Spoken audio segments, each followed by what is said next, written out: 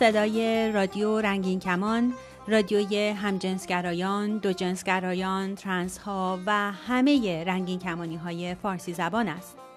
برنامه های رادیو رنگین کمان همه روزه به صورت 24 ساعته از طریق ماهواره یاهصد پخش می شود. نام کانال رادیویی رنگین کمان، فرکانس 11900 گیگاهرتز، پولاریزاسیون افقی FEC 7/8. این برنامه ها به صورت 24 ساعته از طریق اپلیکیشن های موبایل رادیو رنگین کمان، وبسایت رادیو رنگین کمان .com و اپلیکیشن تیونین رادیو هم قابل دریافت است. برنامه های رادیو رنگین کمان هر شب به مدت نیم ساعت از ساعت 9 شب به وقت تهران از طریق موج کوتاه 41 متر فرکانس 7655 کیلوهرتز هم قابل دریافت است. می توانید برنامه‌های ما را از طریق ساوند کلود و تلگرام رادیو هم دریافت کنید.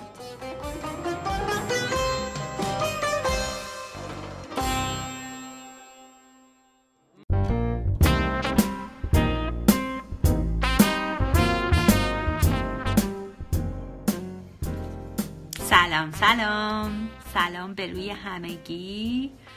سلام دوستان، امیدوارم که حالتون خوب باشه. به خونه رنگین کمانی خوش اومدین. مهمون داریم امروز، مهمون خیلی عزیزی داریم و فکر کنم که خیلیاتون بدونین که مهمونمون نیماست این دفعه توی خونه رنگین کمانی.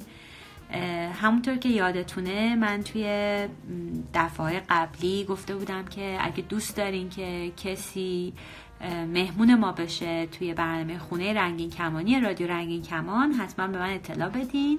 شایا اولین مهمونمون بود، نیما دومین مهمونمونه. البته نیما یه بار دیگه هم مهمون ما بوده، اما بهانه‌ای که این دفعه داریم برای اینکه نیما با ما باشه انتشار یه مطلبیه در BBC فارسی در مورد آرایش مردان کره‌ای که خیلی بحث زیاد شد در موردش که آیا اصلا آرایش مردا خوبه، آرایش مردا بده، اصلا مردا چرا آرایش میکنن، زنا چرا آرایش نکنن، غیر و غیره. نیما یکی از دوستای خیلی خوبه، من عزیز منه، خیلی با هم نزدیکیم و خیلی دوستش دارم. فکر کنم نیما من دوست داشته باشه. الان ازش میخوام بیاد با هم دیگه صحبت کنیم و گپ بزنیم و در خونه رنگین کمانیمون رو روی نیما باز کنیم که نیما بیاد تو و با هم دیگه یه چای، قهوه، چیزی بنوشیم. البته من و نیما با هم دیگه یه چند ساعتی الان اختلاف ساعت داریم. من دیگه آخرای روزم و نیما وسطای روزشه. منتظریم که نیما از راه برسه. من یه کمی اوائل در واقع کامنت ها رو میبندم ولی بعد کامنت ها رو باز میکنم برای شنونده های عزیز برنامه خانه رنگین کمانی. سلام عزیزم، برای شنونده های عزیز برنامه خونه رنگین کمانی بعدن کامنت ها رو میخونم. سلام نیما جون، چطوری عزیزم؟ سلام، من داشتم گوش میدادم به حرفات، بعد داشتم فکر میکردم که اولین چیزی که بگم قطعا منم تو رو خیلی دوست دارم. مرسی، خیلی ممنون. همینه و واقعا خونه رنگین کمانی خونه خودم هم هست. آره، چیزی که ما رو به هم وصل میکنه این تک شاخ بودن و خونه رنگین کمانی داشتنمونه دیگه. اینجوری شد که اصلا انقدر با هم دیگه نزدیک شدیم. خب نیما، بیا از هم دیگه برای شنونده هامون تعریف کنیم. نیما الان نشسته فکر کنم روی مبل هال و یه گوشواره بلندم که مثل که مد شده، شایعه گوشواره بلند گوشش کرده، یه گردنبند داره و به نظر من آرایشی هم کرده. بله، در واقع من خب خیلی وقتا آرایش میکنم سوده جان و کلن از لاک ناخون، خط چشم و سایه و یه سری فاندیشن ها برای پوست استفاده میکنم. منتها هیچ اجباری هم برای خودم قائل نیستم که حالا میخوام برم بیرون حتما باید آرایش کنم یا اینکه نباید آرایش کنم. کاملا بستگی به حال شخصی خودم داره و اینکه آرایش کردن کلا برای من اون پروسش یک حال خوبی رو در من ایجاد میکنه و اون تغییری که در چهره من ایجاد میشه برای من حس خوشایندیه. حالا قطعا تغییر نمیدونم چرا من هرچی آرایش میکنم زیاد تغییری احساس نمیکنم. بعد موبایل رو ببری جلوتر ما تعریف کنیم که تو چه آرایشی کردی. خب هر کسی که بیشتر آرایش نیما رو میبینه میتونه از این قد رنگی بزنه. من دارم یه خط چشم زرد رنگ میبینم که ست کرده با لاک زردش، سایه و ریمل و فکر کنم یه رژ لب صورتی و اینجور حرفا هم دارم میبینم. خب منم که بعد از طبق معمول همیشه بعد از یه روز کاری که آدم میاد خونه، لباس تو خونه‌مو پوشیدم، لباس یونیکورنی تک شاخیمو پوشیدم، یه چند تا گل منگولی داره. منم راستش امروز صبح هوس کردم که یه کمی آرایش بکنم، یه خط چشمی دارم و یه کم فکر کنم ریمل از صبح مونده، وگرنه آرایش خاص دیگه ندارم. لپام قرمز شده چون خیلی روز طولانی داشتم، ولی خوبه الان در یک لول هستیم. خب نیما، من راستش وقتی که آرایش میکنم و میرم بیرون از خونه کمتر فشار احساس میکنم تا وقتی که آرایش نمیکنم و میرم مثلا یه روزایی که جلسه دارم، یه روزایی که جای رسمی باید برم. چون فارغ از این که جنسیت من چی باشه از نظر خودم، دیگران از من انتظار دارن که به عنوان یه کسی که زن دیده میشه آرایش مینیمم داشته باشه، مثلا یک هم به خودت برس دیگه، یه همچین حالتی داره. حالا من دیگه سال هاست که راستش وقتی که یه جایی بهم میگن که باید حتما مثلا کت دامن بپوشی، تا لباس رسمی باشه کت شلوار بپوشی، نمیدونم کفش فلان سانتی بپوشی، اصلا کلا سراغ اون کارا نمیرم، چون فهمیدم که من اصلا اهل اون کارا نیستم. اما با این حال یه جاهایی که میخوام برم یا با دوستام که میخوام برم، یه دوستای خاصی که میخوام برم بیرون، خودم امروز به این نتیجه رسیدم که وقتی نمیخوام اون فشاره رو احساس کنم، در نتیجه حالا یه آرایش یه کوچولویی هم میکنم. یه وقتایی اینجوریه، وگرنه همون احساسی که تو گفتی مشترکه. یه وقتی احساس خوبی دارم که آرایش میکنم، یه وقتی احساسی ندارم آرایش نمیکنم. مثلا ابرو برداشتم واسم یه کاریه که شاید یه ماه دو ماه یه بار بکنم. خیلی دوستم نظر تو رو بدونم، چون که تو هم فارغ از اینکه جنسیتت چی باشه و شاید خوب باشه راجع به اینم صحبت کنی، به تو شاید یه جور دیگه نگاه بشه. درسته. راستش خیلی احساس نزدیکی داریم به هم توی این مسئله و اینکه خب درسته که من هیچ جنسیتی واسه خودم قائل نیستم، یعنی دوست ندارم کسی به من بگه آقای نیما و یا مثلا خب خانم نیما. خب دوست دارم که منو همون نیما صدا کنن و دوست ندارم تو هیچ کدوم از این قالبا بگنجم و بر این اساس هم خب کلا توی پوشش و آرایش هیچ وقت جنسیتی واسه این چیزا قائل نیستم. اما به هر حال جنسیت حقوقی من مرده، یعنی چیزی که اجتماع از من میبینه، حالا به دلیل یک سری کلیشه های ظاهری و این چیزا. خب این قضیه تاثیر کاملا عکسی روی من میذاره اگر که من بخوام مثلا با پوشش منسوب به زنان مثلا توی یک جمعی حاضر بشم، یا اگر که بخوام میکاپ بکنم. خیلی نگاه ها به من خیلی نگاه ها به من سنگین ممکنه باشه، خیلی من مورد پرسش قرار بگیرم. همینطوری که مثلا من توی لایوی که با شایا داشتم، بعدش بیشترین سوالی که از من پرسیده شد این بود که تو اگر که ترنس نیستی چرا آرایش میکنی؟ یا اگر که آرایش میکنی پس چرا ریش داری؟ یعنی در واقع یک کلیشه‌ای که هست که اگر که تو پسر باشی و ریش داشته باشی پسری، و اگر که آرایش کنی و به خودت برسی یا ترنسی یا زنی، یعنی نمیتونی توی قالب خودت آرایش رو داشته باشی. یه چیزی که من میخواستم بهش اشاره کنم اینه که خب وقتی که ما میایم آرایش کردن رو به عنوان یک پدیده اجتماعی، پدیده زیبایی بهش یک نگاه تاریخی میکنیم، حالا خیلی سریع اینو بگم، مثلا اگر برگردیم توی گذشته، توی این قبایلی که مثلا قبل از ما زندگی میکردن و شاید هنوز مثلا یک جانشین نشده بودن، آرایش یک خواستگاه آیینی داشته. یعنی در واقع ما بدنمون رو نشانه گذاری می‌کردیم برای ورود به یک مراسم خاص و هیچ ارتباطی به جنسیت آدم ها نداشته و اتفاقا توی طول تاریخ شخصیت هایی بودن مثلا از پادشاه ها و از فراعنه و اینا که مثلا آرایش میکردن و اصلا ملاک جنسیت نبود. آره راستش اصلا چرا راه دور بریم، مثلا توی این مراسم عزاداری مثلا امام حسین و نمیدونم این عاشورا تاسوعا و فلان اینا، وقتی که تو میبینی این عکس‌ها رو میارن بیرون، مثلا مراسم تعزیه یا این پرده خوانی و اینجور حرفا، تو میبینی که اون کسایی که مثلا امام حسین امام سوم شیعیانه یا نمیدونم فلان کسه، قشنگ تو احساس میکنی که سرمه کشیدن تو چشماشون. یا مثلا همیشه یادمه که به اون تصویری که از امام حسین کشیده شده گفتم چقدر این آقای خوشگله. یعنی این تصور این که خب حالا مثلا این یه مرد مثلا موجه های خیلی بلند داره، یعنی این زیبایی رو قائل بودیم ما حتی توی فرهنگ ایرانی. یا حتی مثلا سرمه کشیدن، سرمه به چشم کشیدن مثلا چیز عجیبی نبوده. یا خیلی وقتا پسرا دخترا، یعنی پسرا دخترا که میگم بر اساس ظاهر عادت جنسیشون دیگه، وقتی که به دنیا میان توی چشمشون سرمه میکشن، ابرو میکشن، اصلا کاری ندارن که این دختره یا پسره. یا خیلی خیلی جا همین چیزی که تو گفتی خیلی برای من جالب بود که مثلا توی آمریکای جنوبی وقتی که من بودم، تتو اصلا زنونه و مردونه نداره، یعنی تتو اون زینت بدن. یا مثلا این آرایشایی که رنگ هایی که روی صورت میزنن بر اساس نقشی که همونطور که تو گفتی توی اون آیین توی اون مراسم یه نفر بر عهده میگیره. بر اساس نیستش که تو زنی پس حتما باید لبت قرمز باشه، تو مردی پس حتما مثلا باید این بالای چشمت مثلا آبی باشه.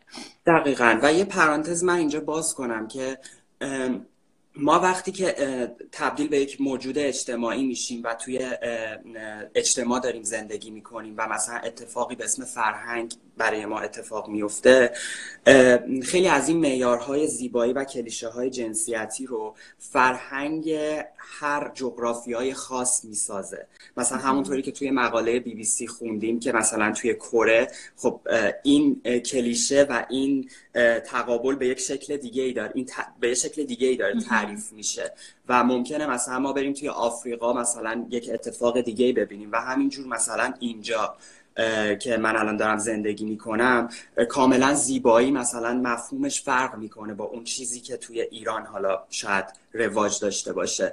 من فکر میکنم یک ارتباطی بین ما و اجتماعمون به وجود میاد، چون من به عنوان نیما یک بدن شخصی دارم و یک بدن اجتماعی دارم. بدن اجتماعی چیه؟ اون باید و نباید هایی که برای ما اجتماع و تعریف هایی مثل زیبایی، زنانگی و مردانگی مشخص میکنه و ترکیب بدن من و بدن اجتماعیم همون بدنمندی ما میشه. یعنی ما بدنمند میشیم، ما دوچار یک بدن سیاسی میشیم. این من فکر میکنم خیلی مهمه توی بحث آرایش و کلیشه های جنسیتی که بهش همیشه پرداخته بشه که توی بستر خودش مورد بررسی قرار بگیره. حالا ما اگه بیایم یه کمی تو خونه رنگین کمونی خودمون، چقدر این کلیشه ها توی جامعه یا اجتماع رنگین کمانی خودمون رایجه؟ یعنی من میخوام خیلی بی‌تعارف ازت بپرسم که مثلا اپیلاسیون بدن مردانه چقدر تابوه و چقدر یک نیازه توی روابط همجنس مردانه. یعنی من خیلی بی‌تعارف میخوام ازت بپرسم نیما که آیا بدن یک مرد گی سکسی یه بدن صافه، یه عضله‌منده بدون موه، یا اینکه هر بدنی میتونه بدن سکسی باشه، بدن جذابی باشه؟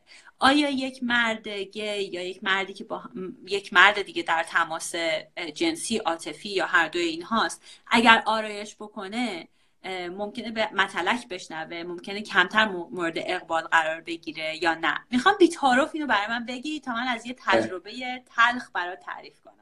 اتفاقا خیلی سوال خوبیه و من خیلی توی این مورد دلم پره راستشو بخوای. اول نمیخوای یه قهوه چایی به ما بدی؟ دهنم خوش. حتما. تو چی میل داری؟ قهوه دوست داری یا چایی؟ دیگه نیما من و تو که دیگه از این حرفا نداریم، خونه خودته، خونه من میتونم قهوه‌مو بخورم؟ قهوه رو بردار و بیار بخور. منم چاییمو برمی‌دارم. قهوه اینجا واسه خودم آماده کرده بودم، یه قلوب بهم دهنم یه ذره ترشه. نوش جان. راستش این تجربه‌ای که مثلا توی اون جامعه LGBTQ همیشه ماها خودمون نسبت به خودمون یک سری فرهنگی رو ایجاد میکنیم.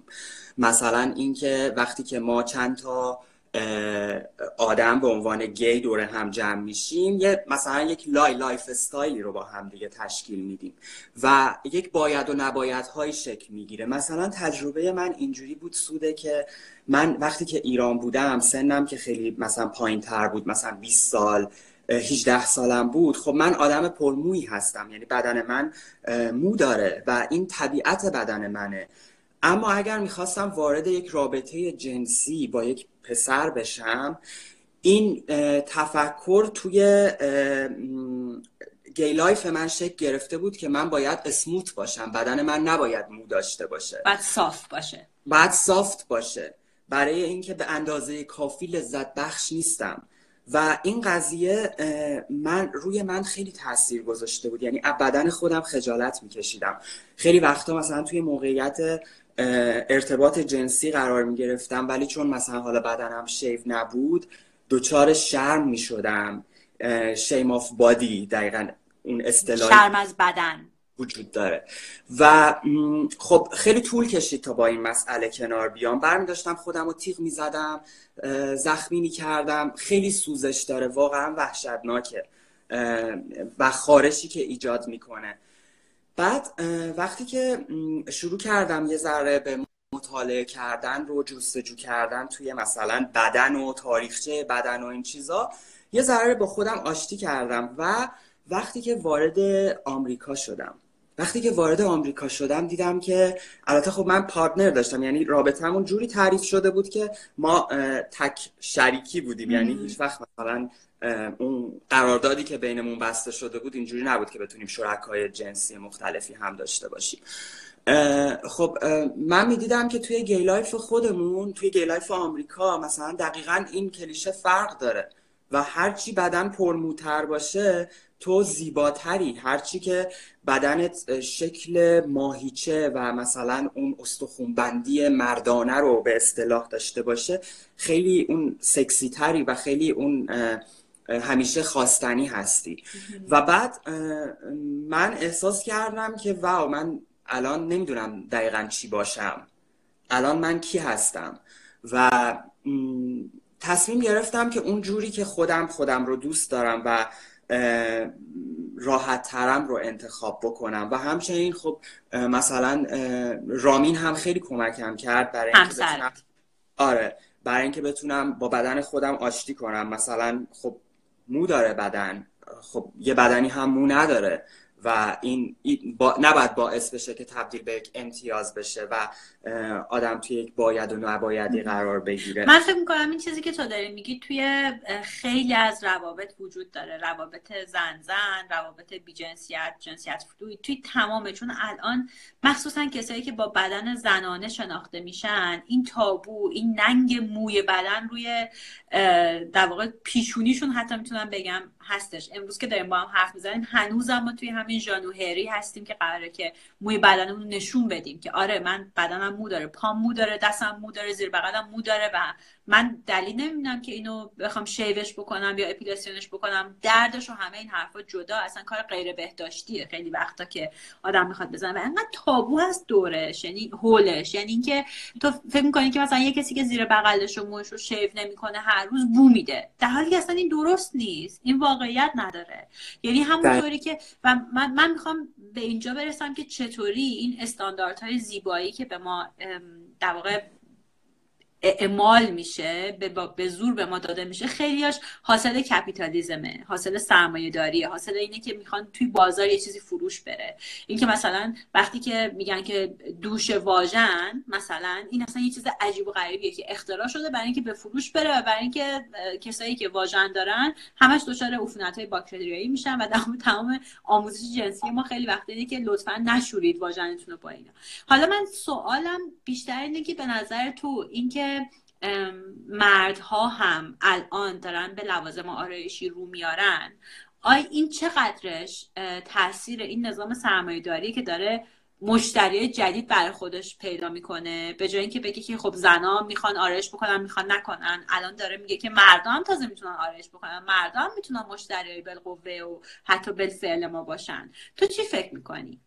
دقیقاً. ببین من فکر میکنم که سود جان ما الان در دنیای پست مدرن زندگی میکنیم و کلاً خصوصیت دنیای پست مدرن اینه که به همه چیز نگاه فراجنسیتی داره، مثل زیبایی، مثلا پوشش، مثل خیلی از مفاهیم دیگه. میتونی یکم توضیح بدی بیشتر این جمله‌ای که گفتی رو؟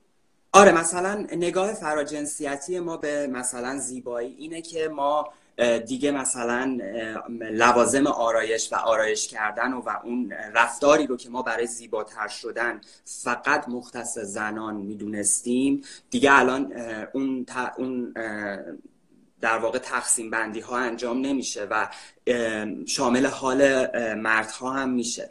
اما این خیلی بحث خوبیه که ببینیم که مثلا خب چقدر این پدیده‌ای که الان داره اتفاق میفته و مثلا ما داریم فراجنسیتی به هر چیزی نگاه میکنیم، چقدرش رو کپیتالیسم میتونه به نفع خودش استفاده کنه برای مصرفگرایی، برای به وجود آوردن کلیشه های جدیدتر. من فکر میکنم که کلیشه که از ناگزیرترین مسئله که توی هر دوره ممکنه اتفاق بیفته. مثلا اگر که من نگاهم به مرد اینطوری شکل بگیره که مثلا من خودم میکاپ میکنم، بعد این اجبار رو و این قضیه رو برای هر مرد دیگه و هر پسر دیگه‌ای قائل باشم که چرا مثلا همسر من رامین خط چشم نمیکشه، اگر که نمیکشی پس فلانی مثلا. خب این خودش این بایده کلیشه رو ایجاد میکنه دیگه.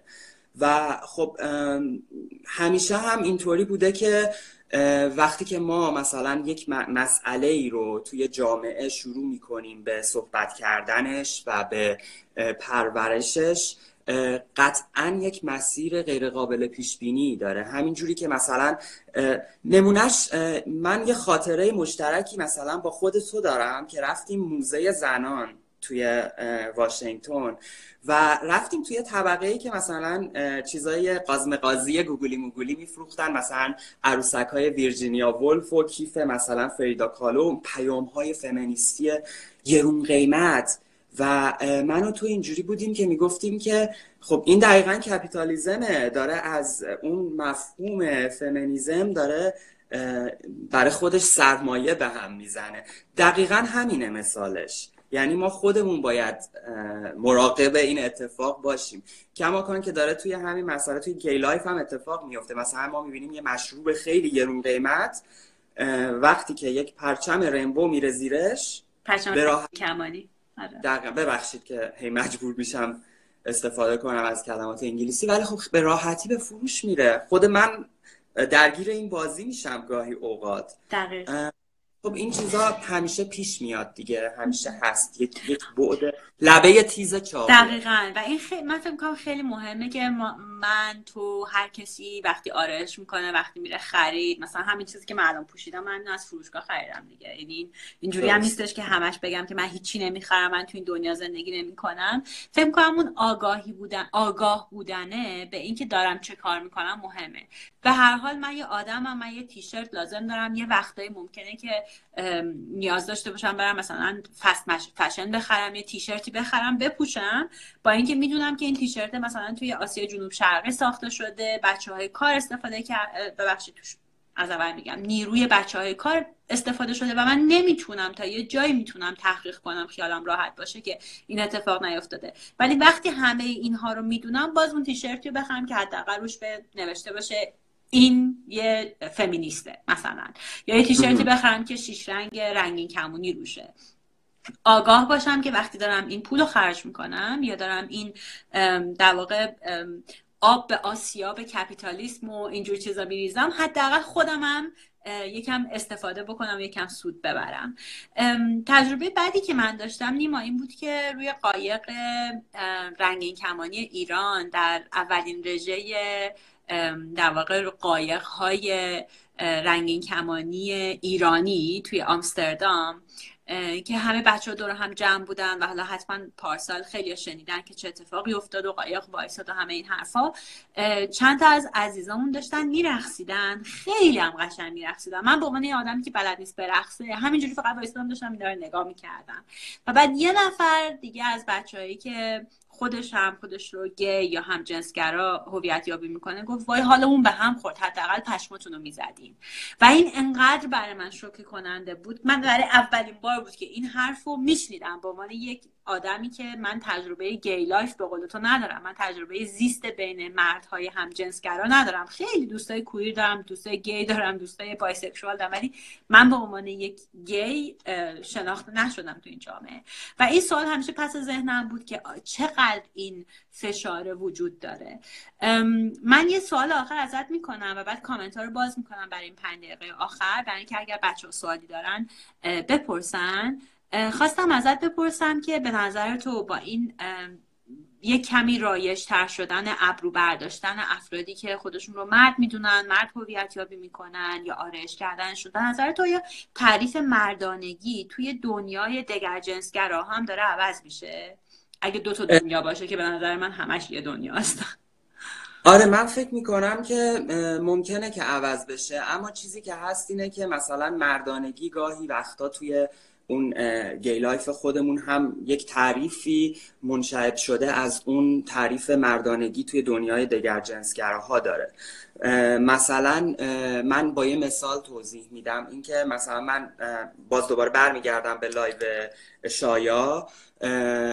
اینطوری بود که من بعدش یه پیامی رو دریافت کردم که یک عزیزی به من میگفتش که تو خیلی حرفای خوبی میزنی ولی لطفا وقتی که میری لایو اگر سعی کنی کمتر آرایش بکنی و مثلا انقدر گوشواره و این چیزا نندازی را حرفت راحت تر پذیرفته میشه. و این خیلی برای من غمگین کننده بود. من سریع به این فکر کردم که اگر که یک زن هم قرار بود یک برنامه‌ای بذاره که چند نفر بیان تماشاش کنن، لاک زدنش و آرایش کردنش انقدر مورد حمله قرار میگرفت. نه خب دقیقا شاید برعکسش هم بود. و من فکر میکنم که توی جامعه ما که اسمش رو حالا میذاریم گی لایف، حالا گی لایف خیلی بده که بگیم فقط گی لایف چون ما یک رنگین کمانیم، اما من فکر میکنم که مدام داره باز تولید میشه این مفاهیم توی جامعه رنگین کمانی خودمون و انتظاراتمون داره عوض میشه از همدیگه.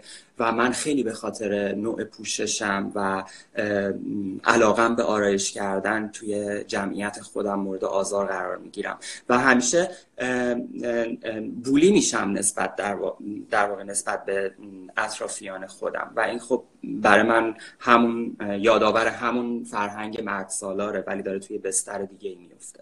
دقیقاً یکی از مبارزاتی که ما باید بکنیم توی خونه های رنگین کمونیمون همین مبارزه با جنسیت زدگیه که در واقع مرد سالاری چهرهشو داره نشون میده و مرد سالاری منظورمون مرد دگر جنسگرای همون جنسیتیه، یه مرد استریته که نه ترنسه نه جندر فلویده نه هیچی، فقط داره از زندگی که در واقع مدلیه که زندگی های ما میخوان که اینجوری باشن. خب بچه من سوالا رو باز کردم، اگر که سوالی از نیما دارین در مورد مخصوصا موضوع آرایش کردن و در واقع تفاوت مردانگی های مختلف میتونین از نیما بپرسین تا من یه ذره کامنتارم بخونم. نیلا پرسیده که چرا فکر میکنین گی ها باید درگیر کلیشه نشن؟ اونا هم انسانن دیگه، تعجب کردن نداره که اونا هم مثل بقیه انسان ها آگاهی لازم داره. دقیقاً همینه. من فکر میکنم من جواب بدم یا بله حتما مهمون عزیزمونی. دقیقاً همینطوره. من ابتدای حرفم گفتم که کلیشه های جنسیتی هیچ ارتباطی به این نداره که تو از چه جامعه‌ای میای و از چه در واقع چه گرایش جنسی و جنسیتی داری. یک ترانسکشوال میتونه به اندازه یک دگر جنسگرا هم به کلیشه های جنسیتی دامن بزنه و یک گی و یک مثلا دو جنسگرا. ولی من فکر میکنم که وظیفه ما اینه به عنوان یک رنگین کمانی، وقتی که جامعه داره ما رو بر اساس کلیشه های جنسیتی هدف قرار میده و بدنمون رو، سکسمون رو و مسائل مربوط به این، ما باید یه ذره هوشیار باشیم نسبت به کلیشه های جنسیتی. دقیقاً. یاسر یه چیزی نوشته که من درست متوجه نمیشم، ولی شاید بتونیم جواب سوال اونجوری که برداشت میکنیم جواب بدیم. گفته تو رو خدا کمتر شعر بگین، همین حرفا آبروی LGBT ها رو برده. ابرو برمیداری چیه؟ آرایش چیه؟ یعنی سطح درک شما از این مسائل اینه؟ خب آره، سطح درکمون اینه دیگه. من فکر میکنم که یه فشاری که وجود داره اینه که ما باید آبروی یک اجتماع رو حفظ کنیم و من دوست دارم از یاسر و همه کسایی که فکر میکنن مثلا ممکنه ما در مورد این موضوع صحبت کردن یا اینکه ما بگیم که ما توی اجتماعمون سکسیزم وجود داره، توی اجتماعمون حتی مثلا بایفوبیا وجود داره، گی فوبیا وجود داره، اصلا خیلی آسیب‌های مختلف، خشونت وجود داره، اینا آبروی ما رو میبره.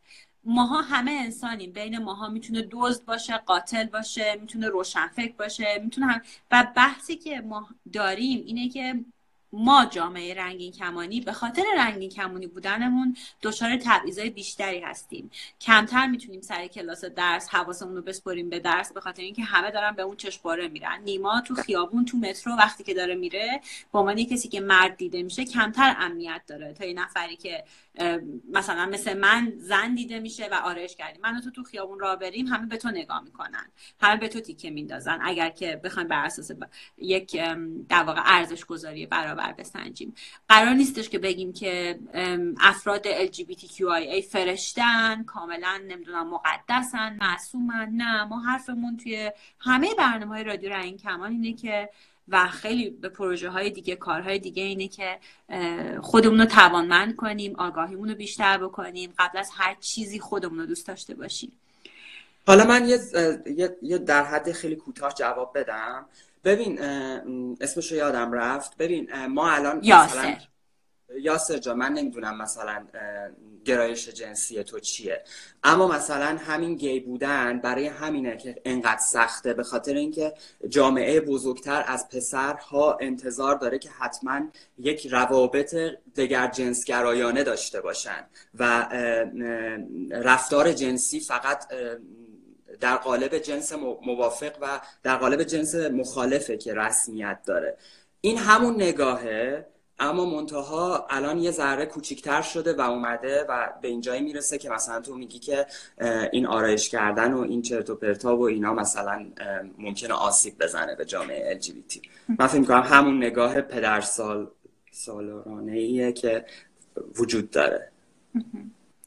خب من فکر میکنم که نیما جون الان دیگه خدافزی کنیم با هم دیگه، حداقل از شنونده های برنامه خانه رنگین کمانی خدافزی بکنیم و ازشون بخوایم که نظرشون رو راجع به این موضوع به ما بگن. راههای تماس هم توی همینجا اینستاگرام رادیو رنگین کمان هست، روی تلگرام هست، میتونم با شماره تلفن 2044 77 25 891 667 روی واتساپ تماس بگیرن. توی تلگرام رادیو نقطه رنگین کمان میتونن تماس بگیرن و راههای ارتباطی دیگه هم که هستش اینجا. حالا من و تو میتونیم به گپمون ادامه بدیم یکم توی فضای خصوصی تر.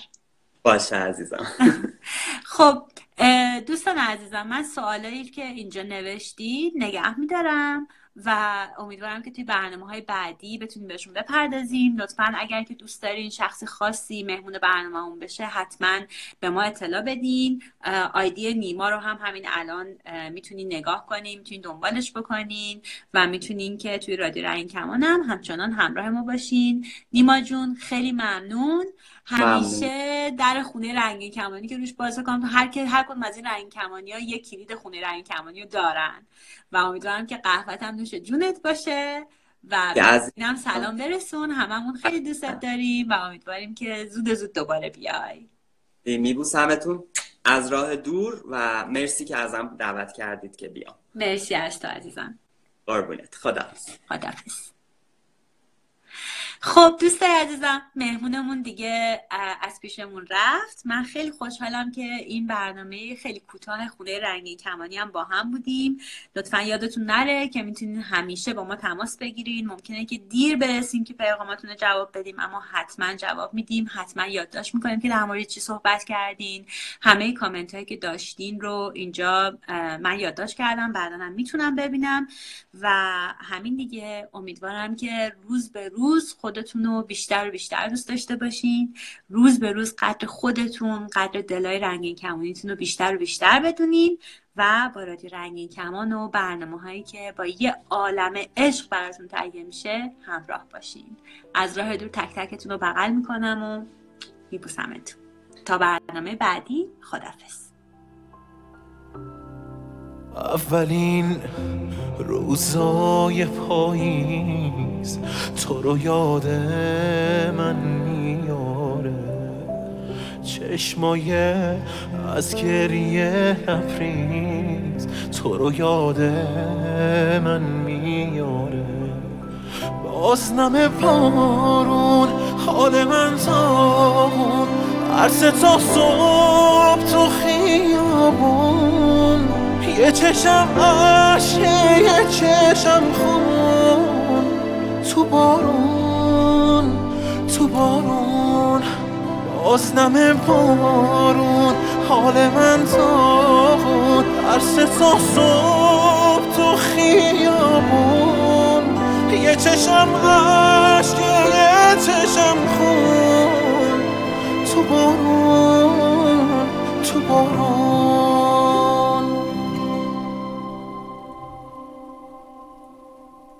خیال تو شبایی که میاد تو سر خونه، من خونه خرابو به خیابون میکشونه.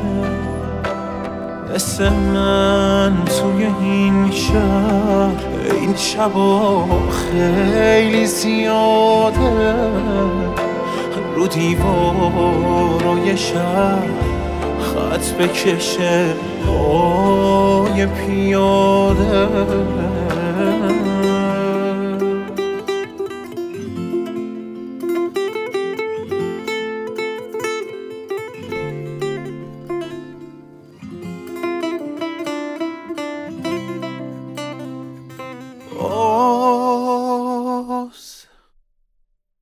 نم نم بارون حال من تاون، عرصه تا صبح تو خیابون، یه چشم عشقه یه چشم خون، تو بارون تو بارون. باز نم بارون حال من تاون، عرصه تا صبح تو خیابون، یه چشم عشقه یه چشم خون، تو بارون تو بارون.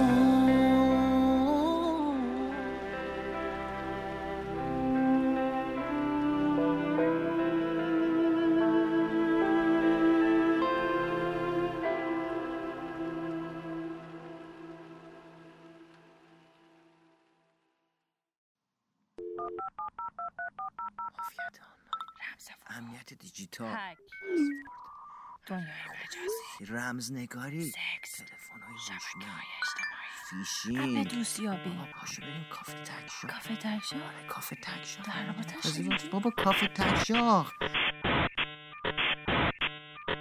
کافه تکشاخ یه کافه امن و رنگین کمونیه که توش پر از حرفایی درباره بهداشت و امنیت دیجیتاله و حتی خیلی چیزای دیگه. توی دنیای دیجیتال امروز هر کسی باید راههای محافظت از خودشو بلد باشه. کافه تکشاخ. آدرس سایت رنگین کمان ایران iranian.lgbt و در ساوند کلاود و توییتر و تلگرام میتونید با شناسه iranian_lgbt و در اینستاگرام iranian_lgbt ما رو پیدا کنید. فریمان خسته شدم. روزی 100 بار باید این رمز طول و دراز رو بزنم و این گوشیه رو بازش کنم. میخوام اصلا برم چجوری باید برم توی ستینگ گوشی اینو عوضش بکنم؟ بهم یاد بده. نه اصلا نباید دی اکتیو کنیم. مونا اگر گوشی دست کسی بیفته بعد میتونه به تمام اطلاعاتت دسترسی پیدا کنه. آخه خیلی سخته. اینا جزء امنیت فیزیکیه. من سوده خیلی روی اینا تاکید میکنه. یه بار سوده تو مسافرت بودیم، تو قطار داشت با کامپیوترش کار میکرد، روی صفحه لپتاپش یه چیزی گذاشته بود که اصلا حتی من که کنارش بودم نمیتونستم صفحه کامپیوتر ببینم. یعنی هیچکی نمیتونست کامپیوترشو ببینه که بفهمه داره چی کار میکنه یا اون تو چه خبره. حالا من فکر کنم بیا بریم از خود سوده بپرسیم، خودش بگه که از کجا گرفته، چجوری اینو نصب کرده. حتما بریم باش گپ بزنیم. کافه تکشاف. سوده فریمان چطوری؟ خوبم. منام اینجاست. سلام سوده. سلام مونا. کافه تکشاف جمع میشیم، هی دور هم خوش میگذره. آره خیلی، من خیلی چیزا یاد میگیرم.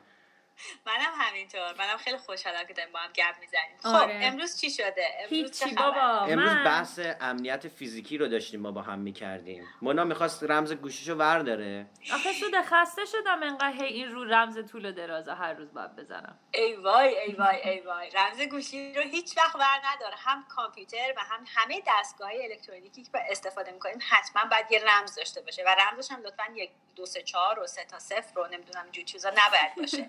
این جزو اولین اقداماتیه که ما ممکنه حتما بکنیم برای اینکه مراقب وسایل الکترونیکیمون باشیم که دیگه این روزا خیلی چیزا رو بیشتر از ما در مورد ما میدونن. مثلا ما کجا بودیم، کجا رفتیم. اصلا قبل از اینکه ما وارد این فضا بشیم که مثلا آنتی ویروس چیه، کی ما رو هک میکنه، کی چی کار میکنه، اول از همه بعد از این دستگاهایی که دستمونه استفاده بکنیم. چون ببین مثلا ما به تلفنایی که این روزا دستمونه میگیم تلفن‌های هوشمند، اسمارت فون، و این تلفن‌ها واقعا هوشمندن، یعنی از راه دور کاملا میتونن کنترل بشن.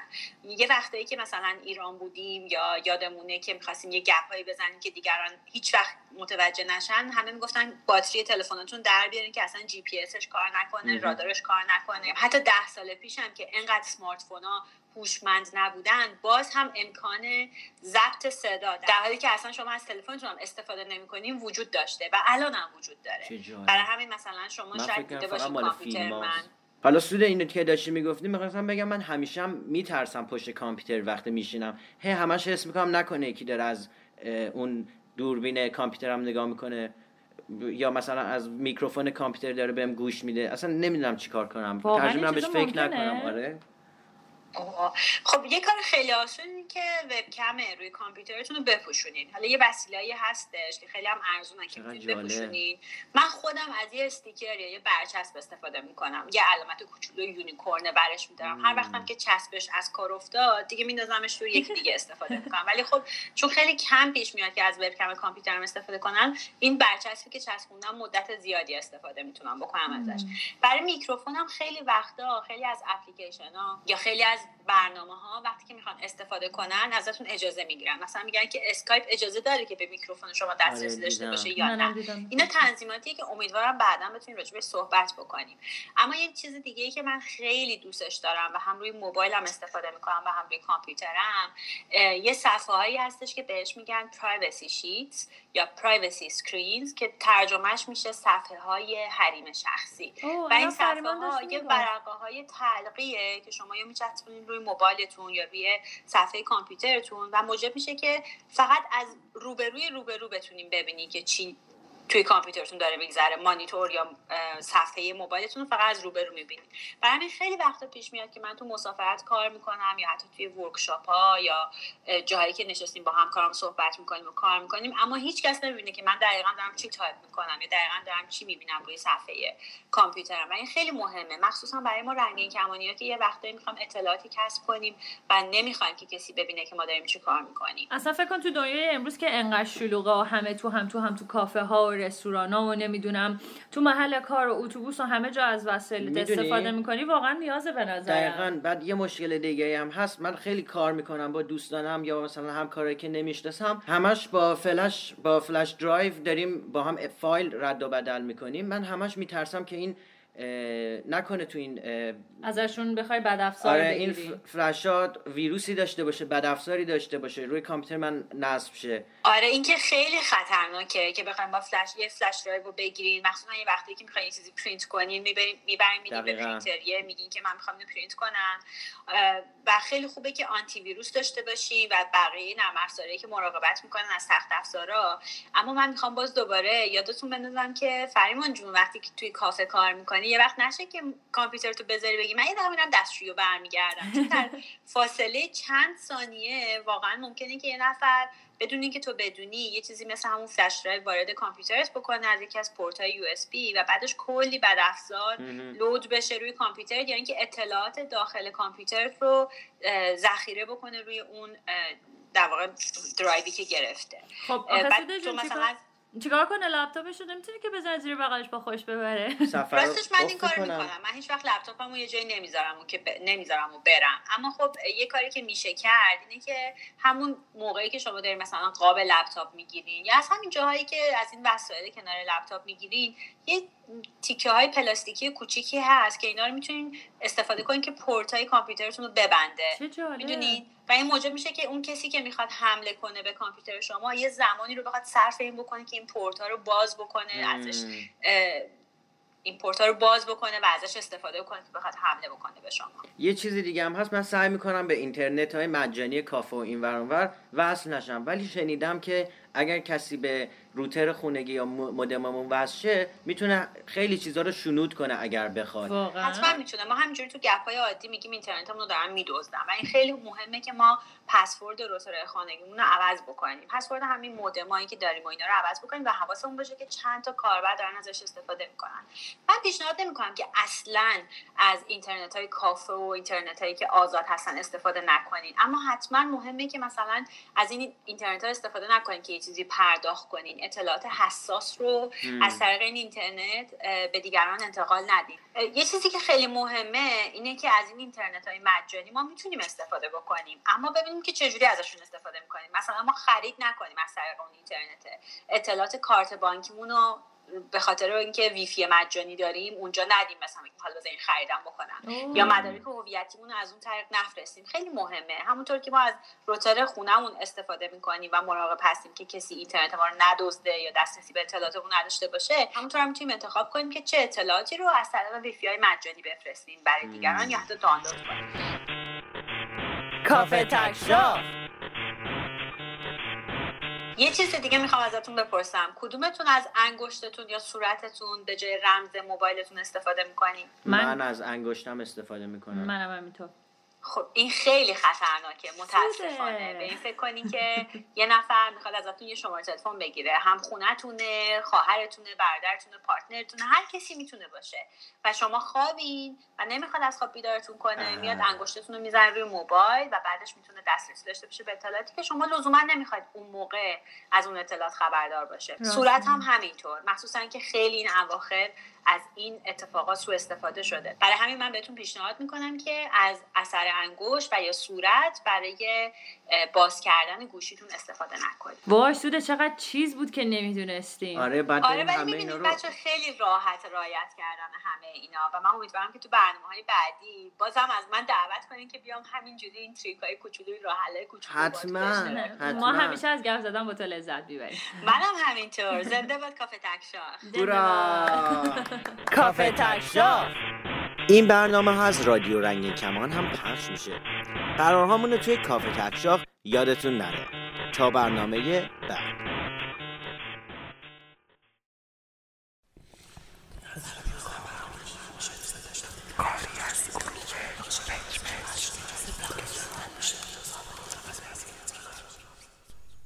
HIV ویروس عامل نقص ایمنی در انسان می باشد.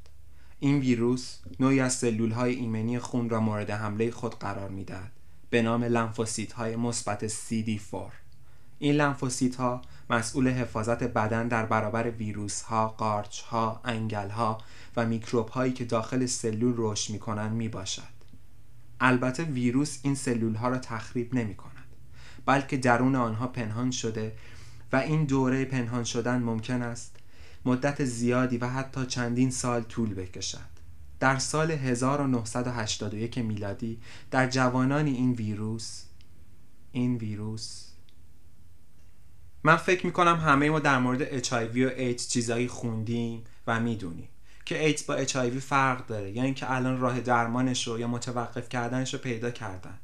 اما تنها چیزی که تو این همه سال ممکنه یه بیمار رو پا بندازه خود ویروس نبوده. رفتار غیر انسانی ما با یک مبتلا به HIVه. همیشه وقتی اسم ایدز به گوشم میخورد یاد تصویر یه بچه میافتادم که دستشو باز کرده بالا سرش نوشته لطفا منو بغل کن. اینکه این یه تصویر پر از مفهوم و درکش ممکنه سخت باشه رو روزی فهمیدم که خودم هم مبتلا شدم. لابد شما مثل خیلیای دیگه اولین سوالتون اینه که چطور گرفتم؟ یا اصلا چرا گرفتم؟ چه عملی انجام دادم که مبتلا شدم؟ به خاطر سکس زیاد یا اعتیاد؟ بعدش هم نگاهاتون رو بدوزید به لبام و در حالی که منتظر جوابید، جوری که بخواید خونسرد رفتار کنید، بگید متاسفید یا اینکه اصلا نگران نباش. شاید گفتن این جمله کم غیر قابل باور بیاد، اما اکثر ماهایی که مبتلا میشیم شاید اصلا ندونیم این ویروس کی وارد بدنمون شده یا چه زمانی. مثلا خود من به اصرار پدر مادرم واسه یه اسهال لعنتی آزمایش خون دادم. اون موقع بود که فهمیدم مبتلا. وسطای مرداد بود، هوا گرم با حالتی کلافه. وقتی برگه آزمایش دستم بود از دکتر گرفتم، اون با حالتی خونسرد که بهم زل زده بود و سعی می‌کرد یه لبخند دکتری رو لب داشته باشه که مثلا بگه نگران نباش. آقای کیان ستوده، نمیدونم چقدر در موردش اطلاع دارید جنم. توی این عصر ارتباطات و اطلاعات حتما الان میدونید که راه درمانش رو دارن پیدا میکنن. در حال حاضر با استفاده از داروهاش میتونید از تبدیل شدنش به ایدز جلوگیری کنید جنم. فقط توی این راه باید چند نکته رو خاطر نشان کنم. شما باید هر 3 ماه یک دفعه به دکتر سر بزنید. تو این کتاب هم کامل در مورد کارهایی که باید انجام بدید یا ندید نوشته شده جانم. فقط سعی کنید خونسرد باشید و به اطرافیانتون اطلاع بدید. در ضمن من میتونم شما را به میتینگ های دکتر میلانی هم معرفی کنم جانم. اونجا بچه های مثل شما هستند که سعی میکنن با این موضوع مبارزه کنن. ممکنه که کارهایی که در آینده گفتن یا نگفتن، اینکه چه کمک کرد دیگران ممکنه بر بیاد و هنوز نفهمیدم، جز اینکه با قیافه‌های وحشت زده از شنیدن خبرش سعی کنن کمی اونو حذف کنن و بعد به مرور زمان ازت فاصله بگیرن. گفتن چنین چیزی خیلی هم آسون نیست. مثلا وقتی پدر مادرت وسط تماشای سریال مورد علاقه شون بعد شنیدن چنین خبری زل بزنن بهت و در حالی که به حالت مرگ رسیدن با شنیدن این خبر سعی کنن حذف کنن، چه بلایی ممکنه سر همشون بیاد. خیلی وقته که با هم زندگی میکنی، لزومی نیست بهت بگم که یکی از مایی. به خاطر همین میخوام اولین کسی باشی که تصمیممو میدونه. زمانی که برو ما بچه داریم نگاه میکنیم. میخوام یه چیزی بهتون بگم. بگو مادر. میشه یه لحظه من نگاه کنیم؟ برام خیلی مهمه. گوش میدیم. من امروز جواب آزمایشمو گرفتم. خب من مبتلا به HIV ام. این جواب آزمایشمه. اگه تحت درمان قرار بگیرم هیچ اتفاقی برام نمیفته. باورشم برای خودم سخته. میشنوین چی میگم؟ با شما نگرانی آدما برای خودشون بیشتر از نگرانی برای فرد مبتلاست. این حس انتخاب بین دلسوزی یا دوری کردن از اون آدم. ما بعد شنیدن خبرش میتونیم جزء کدوم دسته از آدما باشیم؟ اونایی که سعی میکنن خونسرد باشن و محتاط، یا اونایی که دورت میکنن با 1000 چرایی و سوال و میگردن که یه دفعه علائمش تو خودشون پیدا نشه؟ از کی گرفتی؟ میتونم بدونم از کی؟ پسر خاله منم داشت ولی چیزیش نشد. ببخشید از راه تنفسم سرایت میکنه؟ چه حسی داشتی؟ آقا مگه کاندوم ازت گرفتن عزیزم؟ درد داری؟ من که الان دست نمیدم فکر بد نکنی ها، سرما خوردم به خدا. الان حالت خوبه؟ نه حالم خوب نبود اصلا. برای اون همه نگاه پرترس، برای چیزی که من ذره‌ای تو خودم حسش نمی کردم، همه میخواستم بدونن که چطوری گرفتم، عاملش چی بوده. سکسای متعدد، گی بودنم، اعتیاد، کفگویی. هر شب به این موضوع بارها فکر کردم. فرید، اشکان، روزبه، اون چند تا غریبه‌ای که حتی اسمشون یادم نبود، اما من همیشه رعایت کردم. سلمونی، بریدن دستم، اهدای خون، یادم نمی اومد. هر چیزی ممکن بود، فقط تحمل این نگاه‌های سنگین و پرسشگر رو نداشتم. پسر چرا فکر میکنی چون میگیم تو لیوان خودت آب بخور منظوری داریم؟ ما همه لیوانای شخصی خودمونو داریم. چرا چرت میگی؟ حالا چون تحصیلاتو نکشیدم باید اینو بگی؟ به خدا ما همون آدماییم، فقط الان بیشتر گرفتار شدیم. استخر رفتن یهویی شد، حالا دفعه بعد به تو هم میگیم بیا. مگه باید به هر کی بگی دوستش داری حتما ببوسیش؟ کیان خیلی حساس شدی.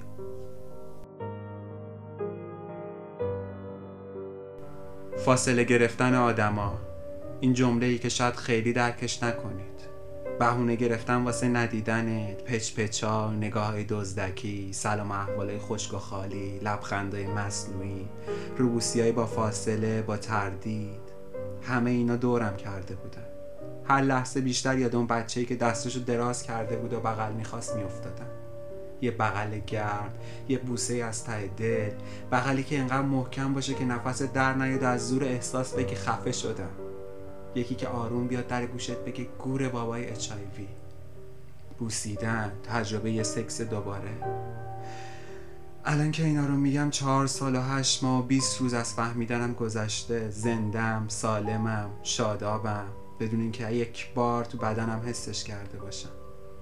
فقط یه گله مونده تو دلم، که اینکه یه روز بی اینکه آدم این فکر مریض به سراغش بیاد که ممکنه بگیره، برو با بوسیدن، نوازش یا بغل کردن یک مبتلا به HIV روزشو شروع کنه.